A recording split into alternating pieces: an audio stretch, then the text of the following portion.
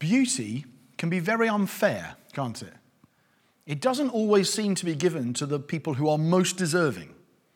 In fact, sometimes it seems to be given to people who are less deserving. Kanye West, the prettiest people do the ugliest things. You often find that, don't you, that you think that person's stunning to look at, but my goodness, she's just doing and saying ugly things. And it just doesn't seem to be very fair. Actors and actresses and pop stars and celebrities provide us with plenty of examples, I guess. Some of the most attractive people in the world make some of the worst choices.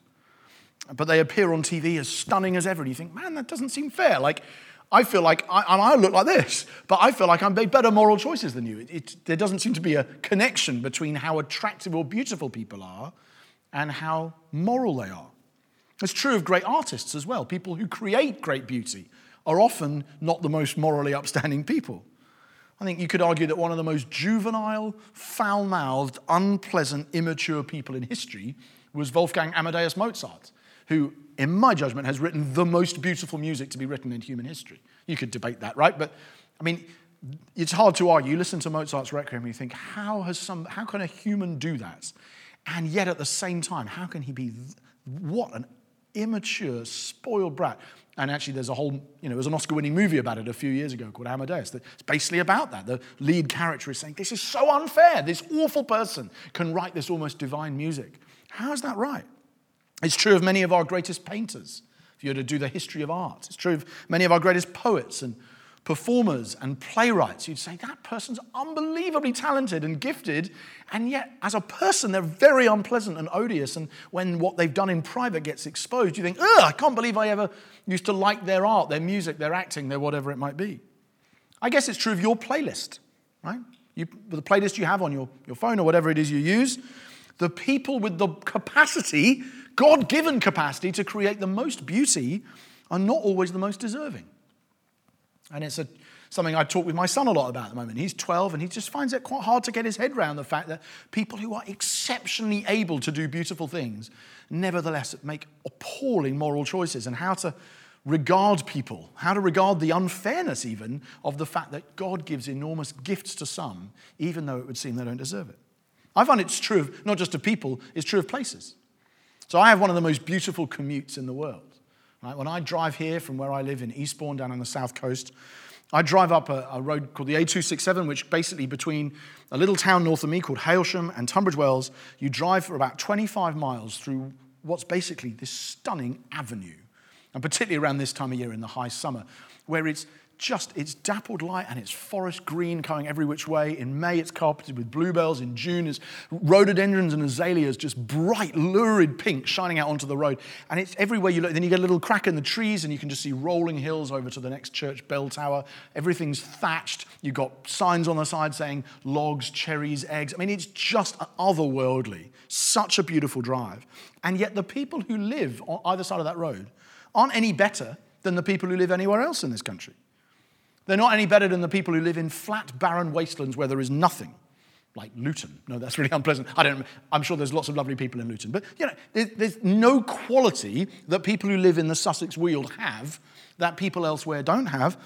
The people with long driveways and thatched houses and glorious scenery might be lying, cheating, abusive racists.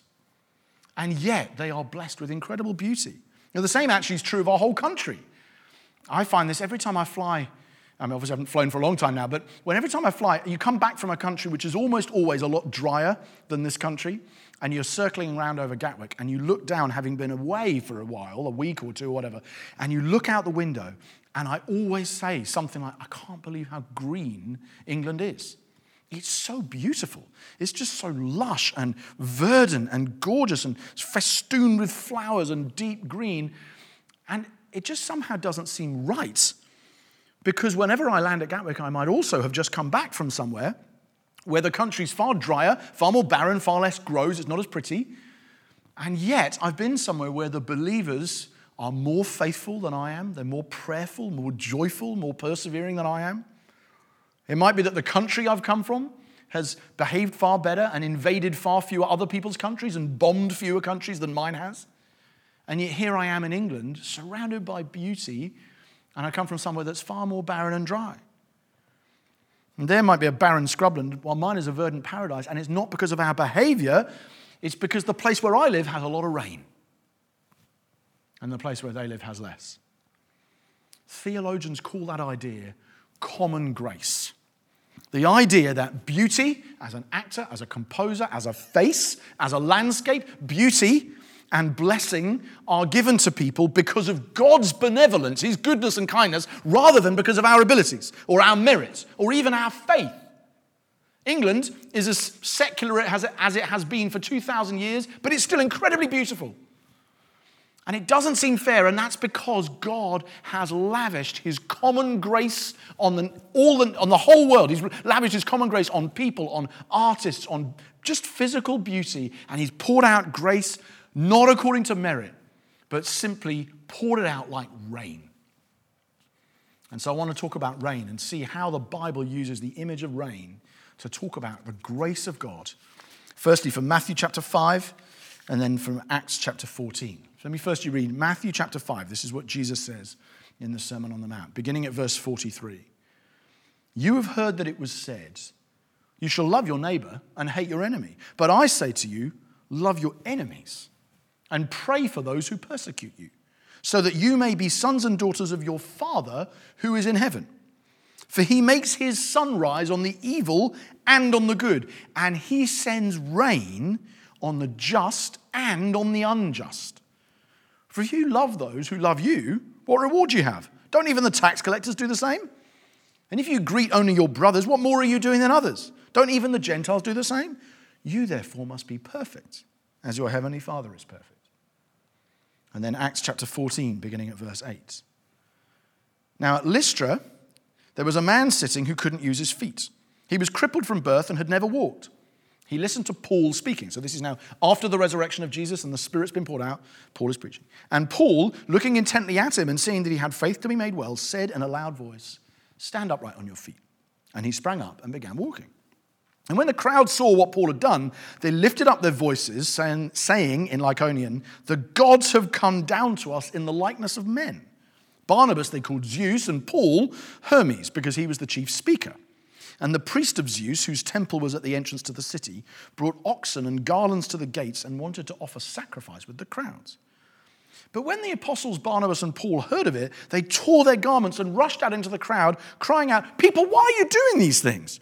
We also are human, of like nature with you, and we bring you good news that you should turn from these vain things to a living God who made the heaven and the earth and the sea and all that's in them. In past generations, He allowed all the nations to walk in their own ways. Yet He didn't leave Himself without witness, for He did good by giving you rains from heaven and fruitful seasons, satisfying your hearts with food and gladness. Even with these words, they scarcely restrained the people from offering sacrifice to them. This is the word of God. Two very different passages, right? One is Jesus teaching people to love their enemies. The other sees Paul and Barnabas hailed as gods and staving off the crowds by preaching the shortest and I think the oddest sermon in the New Testament. Like, on the face of it, these two stories have very little in common. But the revelation of God is the same in both sermons. The revelation of God is that God is abundantly, overwhelmingly, implausibly, indiscriminately good to people, and you can tell because of rain. That's the message of these two sermons and in these sections. God pours what we call common grace, as in grace for everybody, not just the grace of faith, but grace to the whole world. He pours common grace on people. Rainfall, sunshine, harvest, gifts, whether or not they deserve it, or even believe in Him, the world is blessed by the benevolent goodness of God, and you can tell because of rain. So start with Matthew 5. Verse 44 to 45, Jesus says, very famous words. We often miss the theology bit and just get straight onto what you have to do. But Jesus says, love your enemies and pray for those who persecute you, so that you may be sons and daughters of your Father who's in heaven.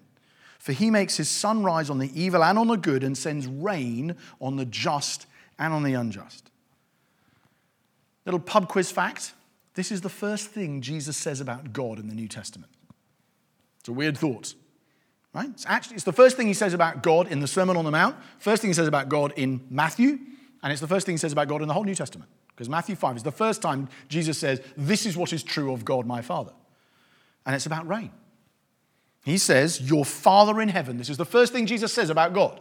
Your Father in heaven makes the sun rise on the evil as well as the good. And he makes the rain fall on the just and on the unjust. In other words, God, your Father, is so good that he blesses people even when they don't like him and don't even believe in him. When they offend him, when they turn their backs on him, God will make his sun shine on them just the same. God will make his rain fall on them just the same. So the first thing Jesus says about God in the New Testament is that he doesn't allocate his gifts according to merits or even faith. He's just so benevolent, he's so abundantly good that he pours them over everybody, good or evil. And if you want to be like God, Jesus then says, you need to do that. You need to love your enemies. It's no good just loving your friends. Everyone does that. No, you don't get points for that. You need to love your enemies, not because you get points for it, but because when you do, you will be like your Father, because he loves his enemies, because you can tell, because he lets it rain on people and make the ground sprout forth fruit, even if people are evil. So you need to do that too. You need to love your enemies. You need to pray for your persecutors. You need to give to people who will never give you anything back. If I was God, I wouldn't have made a world like that. I'd have given sunshine and rainfall to good people or faithful people. And then I've given frozen deserts to bad people. And before you know it, the entire world, although I might start off saying the whole entire world will be fair, what would actually happen is the entire world would be powered by legalism. Everything that you got would be exactly what you deserved, and the world would be a terrifying place with no grace and no gift. But God is gracious. God didn't make a world like that. He could have, but he didn't. He scatters gifts like showers and grace like rain. And he wants you to be like him. And that is so hard for us to get our heads around, I think, because we are natural legalists. We naturally do that, don't we? We believe that good things and bad things happen to you because you deserve them. Left to our own devices, all human beings really believe in something like karma. That's the default setting of a human being. You go, yeah, you do something good to me, do something good to you. The gods, God, whatever, the universe, it's probably like that. So let me give you a couple of examples of how this affects us in the church, right? One is I've been listening to a podcast recently about a very, very gifted American pastor whose church was horribly broken up as a result of his sin, really. And it's fascinating listening to the podcast and just thinking, wow, we really do in the church see gift as evidence of character. We almost go, that person's so gifted that they must be a godly person. Because God wouldn't give a gift like that to somebody who wasn't a godly person. You ever think like that? Right? Maybe you might think, well, no one at King's is that gifted, so it's not an issue. I don't know. But you've probably heard of people like that. And you thought, wow, that level of gift in charismatic preaching or theological interpretation or worship leading or spirit or healing. You might say, that person can heal people in Jesus' name. They must be right. They must have great character. They must be godly. And of course, that doesn't follow at all. We struggle to realize that giftedness is not really that related to godliness because God gives gifts like rain. And often in the church, you find there isn't necessarily a tight association between the two. And it leads churches into a lot of pain because they think you're so gifted, you must be right. And so if someone's accused you of abuse here or adultery there, that can't be true. They're so gifted. You think, no, they might very well be true because their gift is not proof of their godliness.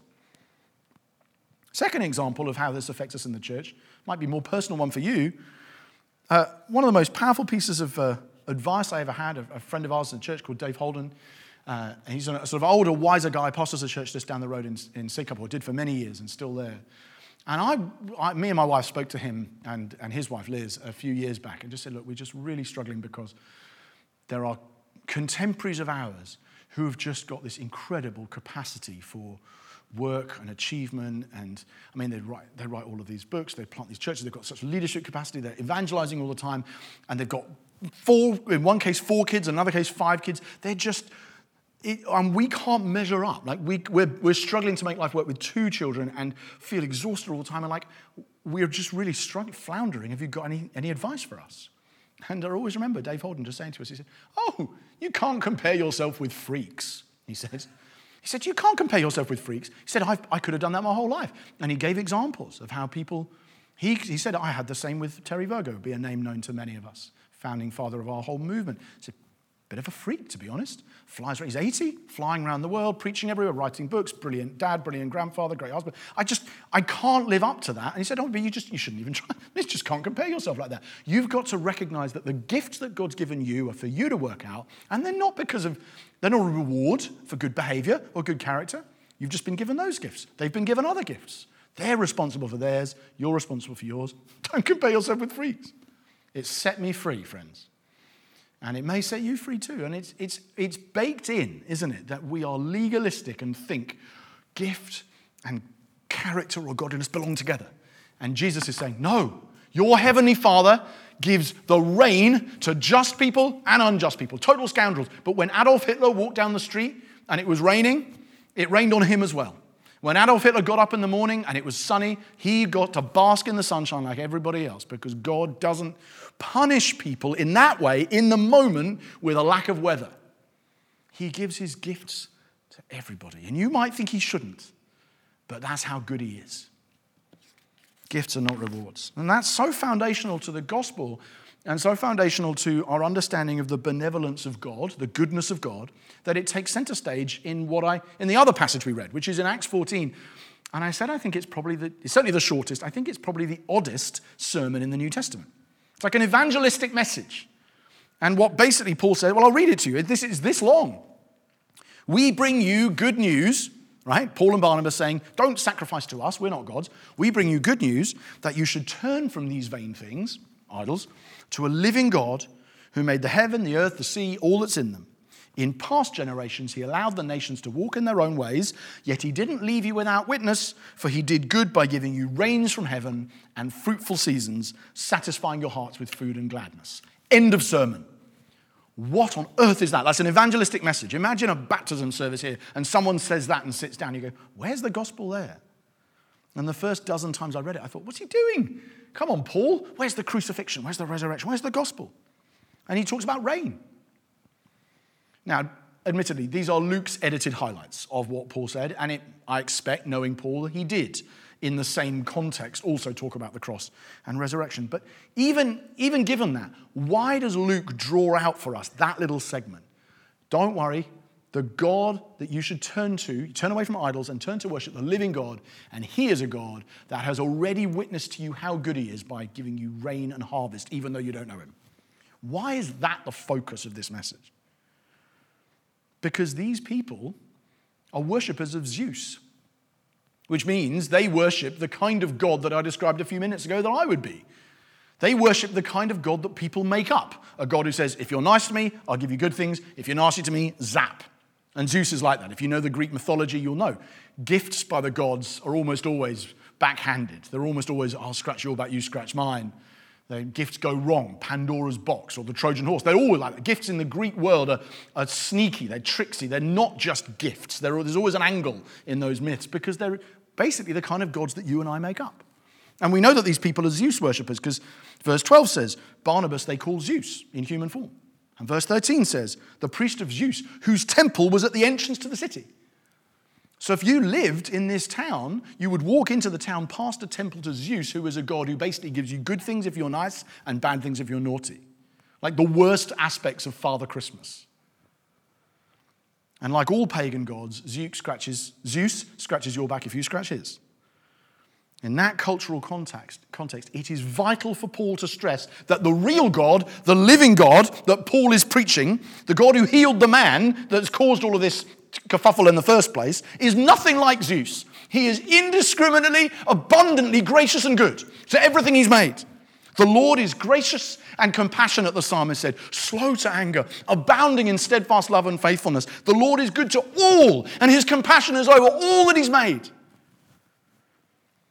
And that was vital for them to hear, and it's vital for you to hear as well. Right? It's not just vital for Zeus worshippers, it's vital for self-worshippers in Britain today. We are, as I said, we're natural legalists. We think everything happens for a reason. We think you get what you deserve. We think karma is a thing. But God is not like that. The gospel is the precise opposite of that. The gospel is that you get what you don't deserve. And Paul wants to start these people off in the right place by saying, the God I'm talking about, even if the only evidence I've got to show you is rain, the God I'm talking about isn't like you think. He's not like Zeus. He's a God of unmerited, overflowing benevolence and kindness to everything he's made, and he lavishes blessings on you and on everyone that they've done nothing to merit. And he provides tangible reminders of the fact that he's like that every time the sun rises and every time it rains. Rain, in that sense, is a physical enactment of the boundless, indiscriminate grace of God. So next time it rains, you might want to go outside. Your neighbors will think it's a little odd, but go outside and just stand there and reflect as the rain lands on you, even just for a few moments. And just allow the rain, every droplet of rain, to say, this rain is not falling on me because I have merited God's gifts, and neither does grace. This rain is falling on me because God is a kind, benevolent, good God who showers rain on the just and on the unjust and makes his sun rise on the evil and on the good. And by preaching to the Lystrans about it, Paul is emphasizing the goodness of God in order to prepare the Lystrans for the torrent of grace that will come when they hear about Christ. And by making rain and the grace of God the first thing that Jesus says about God in the New Testament, he's a father who gives rain to good and evil alike. Jesus is preparing us for the Father who is going to forgive all of our sins because we just don't know what we're doing. And that, of course, is a theme that dominates the four Gospels, isn't it? Judas is going to heal the sick and cast out demons, even though he doesn't deserve it. Peter is going to be reinstated after denying the Lord Jesus 3 times, even though he doesn't deserve it. The lost son is going to be welcomed home with a ring, a robe, and a roast, even though he doesn't deserve it. The Johnny-come-lately workers in the vineyard are going to get paid just as much as everyone else, even though they don't deserve it. And 2 criminals will die on either side of Jesus, both as guilty as each other. One of them will turn to the Lord in his dying minutes and find torrents of grace like rain, sweeping him into paradise, even though he doesn't deserve it. I was listening to a message this week by a man called Alistair Begg, who just gave this brilliant story about what happens when the crucified criminal who gets saved in his dying moments arrives at the gates of heaven. And the angel says to him, "What are you doing here?" And he goes, "I don't know." He says, "Who are you? Your name wasn't, I don't understand. Why are you here?" And he says, "I really don't know. What do you want me to say?" They said, "Okay, let's get a few things straight then. Are you clear on the doctrine of the Trinity?" The guy goes, "Never heard of it in my life." He says, "Okay, hang on. Are you clear on justification by faith alone?" He goes, "Wouldn't know what it was if you paid me." He says, "Are you clear on the authority of Scripture?" He said, "Never read the Scriptures." And then eventually the angel says, "So what on earth are you doing here?" And the man says, "The man on the middle cross said I could come." He's a God who showers grace like rain. He's a God who is good to all and has compassion on all that he has made. We're invited to enjoy and receive his grace and to worship him together. Let's pray. Heavenly Father, we thank you for your almost too good to be true, hard to believe, incomprehensible goodness and kindness that has been expressed to us most beautifully in the Lord Jesus. But to be honest, every time it rains and every time the sun rises, Lord, thank you for the grace of God.